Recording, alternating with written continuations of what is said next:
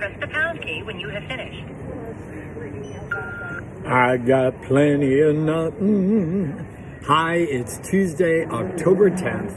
On this date in 1935, Gershwin's great American opera, Porgy and Bess, opened on Broadway.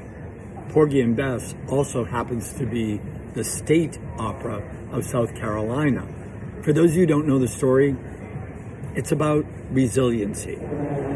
It's about a community's hope for the future despite the cruel evidence of its experience. Pretty relevant in terms of what's going on today. Let's pledge to do this together today. Let's be more resilient, and let's continue to have hope for the future despite the cruel evidence of our experience.